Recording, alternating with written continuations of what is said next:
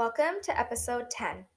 With Valentine's Day coming up and love being all around us, I wanted to talk about the importance of maintaining your own identity within the relationships in your life. Whether it be with a spouse, your children, family, or friends, it is so crucial that we stay true to our authentic selves, regardless of our surroundings. Why? Because wearing a mask has become a lot easier these days, and the need to please others by changing ourselves has somewhat become a trend. So let's take a minute and talk about love. What is love? It's this intangible, deep feeling of affection that we have towards the people in our lives. The unique thing about love is that there's actually no real definition and no real measure of what love is. There are thousands of perceptions of what love is supposed to look like, but in reality, it's really specific to each individual. You can have different versions of love. For example, the love you feel towards your partner or your pet won't be the same version of love you feel towards a friend or flowers or a video game. Not to mention, your idea of what love is supposed to look like is also specific to you. Maybe you assume love is supposed to look like how you see it in movies, where you're dancing in the rain or you have a moment in an airport. Or your idea of love is spending time on a couch, eating your favorite slice of pizza, and laughing. Regardless of what love is, the one thing that needs to stay the same no matter what is that your genuine self should never have to change to fit someone else's perception of what love is. Before you start saying relationships are a give and take, which, yes, I agree with, when you are in a relationship with someone, there is a level of compromise that is needed in order to keep the relationship compatible. However, in the same breath, it's what you are compromising that makes the biggest impact to your sense of self. Are you compromising the way you maybe clean up the house or the way that you cancel plans with friends to spend some time with your partner? Or are you sacrificing significant parts of who you are and your core values to make another person happy? Now, that is the determining factor. It has become too easy to lose ourselves in our titles of being a spouse or a parent or a child or a friend that we actually become blind to the fact that in the process of making another person happy and putting all of our energy and focus on this, we are actually slowly starting to lose big parts of ourselves.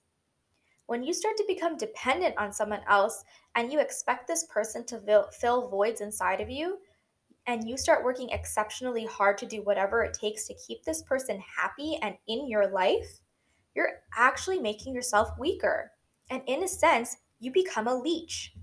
You become this person that may become overly clingy and you start to push the other person away. You may become overly sensitive about the smallest little disagreements. And you might be unable to do things on your own. You lack self love. You may lack self worth.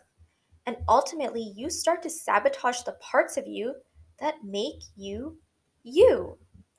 And now you're filled with so much anxiety and emptiness because this person that you're expecting to fill these voids physically can't always be there because this is life. There's work, there's school, there's responsibilities. This person cannot physically be there for you 24/7, and this causes you emotional and physical distress, not to mention mental.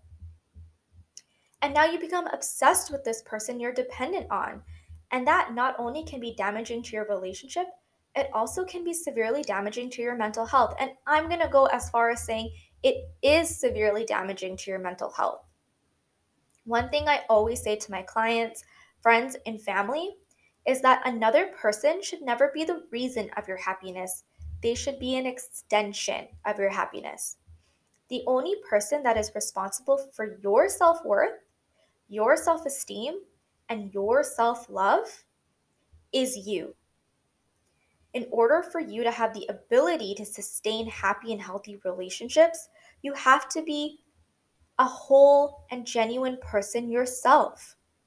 You should not need another person to validate you. You should not need another person to give your life meaning. You should definitely not need another person to be your identity.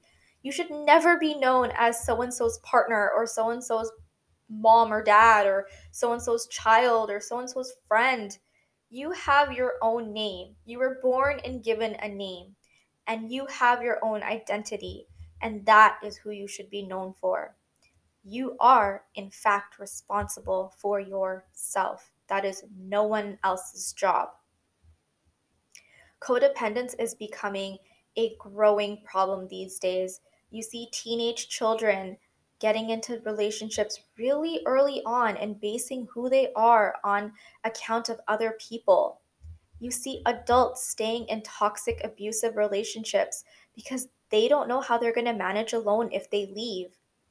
You hear people constantly saying, my partner did this to me, but I know he or she loves me, so it's okay. I'll stay. I'll wait. Things will get better. And as the person who's listening, as the supporter, you ask this person why they're doing it to themselves.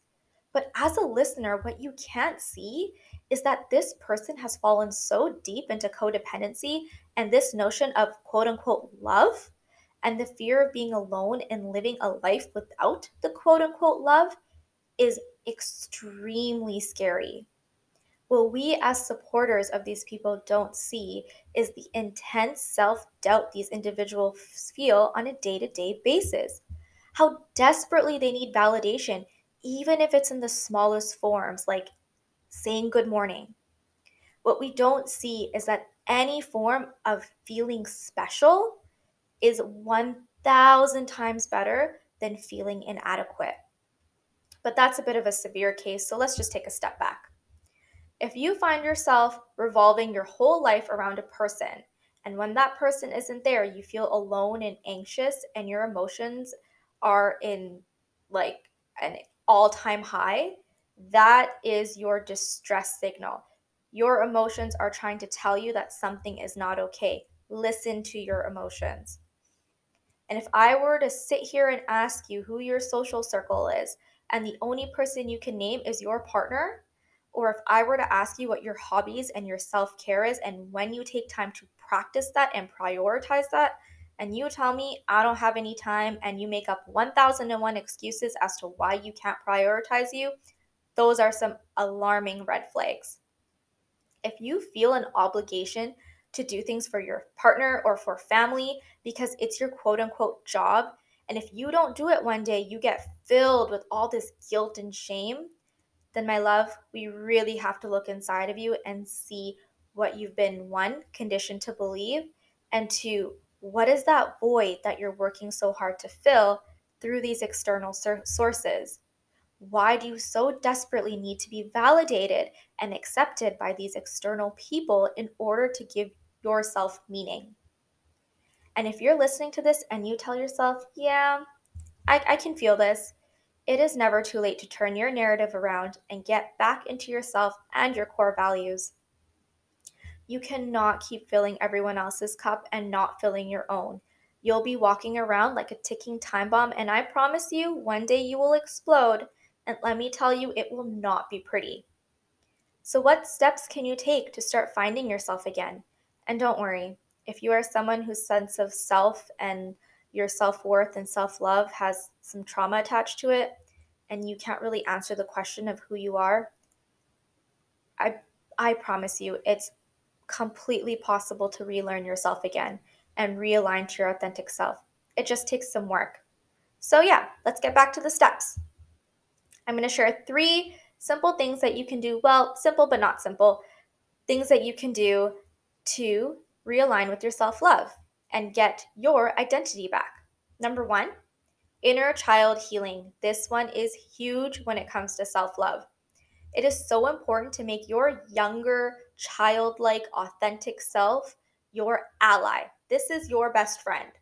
Try and remember a time when you were your authentic self, before conditioning happened, before the trauma happened. What did you like to do? Who were you? What brought you happiness? And try to find that turning point. And just a disclaimer, if you are someone who has experienced trauma, I highly recommend finding a coach or a therapist that can help you with this process because it can be very emotionally draining and extensive if you do not have the right support. Number 2, get uncomfortable by doing things on your own. Start by doing something simple like going grocery shopping and then sitting in a coffee shop by yourself. I promise you, it's gonna feel really unnatural at first and you're gonna feel very awkward. But the more you do it, the more confidence you're gonna build, and the more you're actually gonna start liking doing things by yourself. You're gonna be able to go do these activities that are on your bucket list that you've been waiting for someone to do it with. You're gonna just go do it on your own because you're not gonna need someone to do it with you. And number three, affirm yourself every single day. Say things like, I am beautiful, I am confident, I am strong, I am able to be alone and be my authentic self. And if you need to, print out a bunch of powerful quotes and messages or put them on sticky notes and put it all over your walls. The more you're surrounded by positive self talk, the more you're going to program your brain to believe it and say it to yourself. There are several other steps that you can take, but I just wanted to share some simple ones to get you started. Remember, you have to take care of you and be who you are. And the longer that you hide yourself behind a mask that doesn't actually deserve you, it becomes harder to recognize the person that actually lives underneath that mask. And in the process, you're actually going to be dimming your light more. So, and we don't want that, right? Because life is short or long, and we want to make it the best that we can. And if you're a parent listening to this, I want you to really ask yourself, would you be okay with your child walking in the footsteps you are in right now and feeling the way you are right now? If the answer is no, then you have a serious marathon to run. But at the end of that finish line, there's a version of yourself waiting that feels joy and that's just radiating magic. And on that note, I'm going to be ending off today's podcast. Thank you so much for listening. If you found value from today's podcast, please subscribe and follow for more. And if you would ever like to talk, please reach out to me on my socials. Have a wonderful day, a wonderful weekend, and happy Valentine's Day in advance. Don't forget to take some time and spread love to yourself. Bye now.